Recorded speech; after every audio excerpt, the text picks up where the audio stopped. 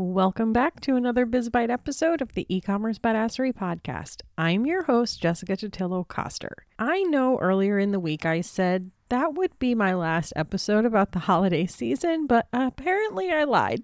Not on purpose, it just happened that way. Because these BizBite episodes are generally based on questions I'm getting often or at the moment. So typically you spend all of this time getting things prepped and ready for Black Friday weekend, but there are still a little over 2 weeks between Cyber Week and the standard shipping cutoff of December 14th. So what do you do?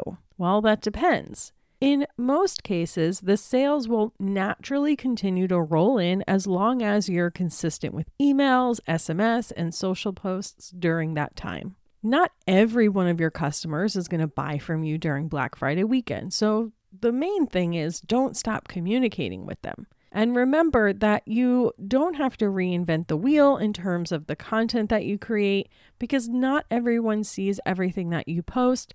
So it's okay to keep pushing those gift guides, repurposing deep dives on your bestsellers and the like. If you want to give a little boost to your sales and you have a pretty engaged audience, you could always do a live shopping event or an in-person one if you have a brick and mortar, like a sip and shop. If you have seasonal specific products, you'll want to have those front and center during this time because there will be little opportunity to sell them after mid-December. And then depending on how you manage your inventory or how many units of those items you have left, you can either mark them down the week before standard shipping cutoff to get them out the door, or box them up and bring them out for a Christmas in July sale or to sell during next year's holiday season if they're still going to be relevant. As you're leading up to those shipping cutoffs, you'll also want to make sure you're reminding people of them. So you have your standard, and then if you do expedited shipping, so when is their cutoff for 2-day shipping, overnight shipping, etc. And then when you really get down to the wire, just go all in on gift cards for those last minute shoppers. If you typically find that your sales drop off earlier than the standard shipping cutoff because you're not really a gift giving store,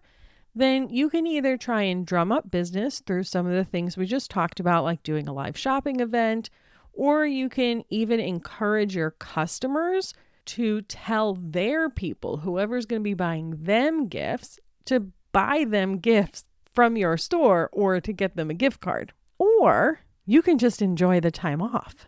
Rest, regroup, bake a pie, take a walk, hang with your family, sleep in, finish your holiday shopping, catch up on Netflix, or do absolutely nothing. Enjoy the downtime so you can hit the ground running in the new year. The choice is completely yours. If you hate downtime and you like to work, but you don't see a huge opportunity to continue to drum up sales, check out episode 63 of the podcast, where I give you some ideas on what to do if business is slow. And that's a wrap on today's BizBite episode.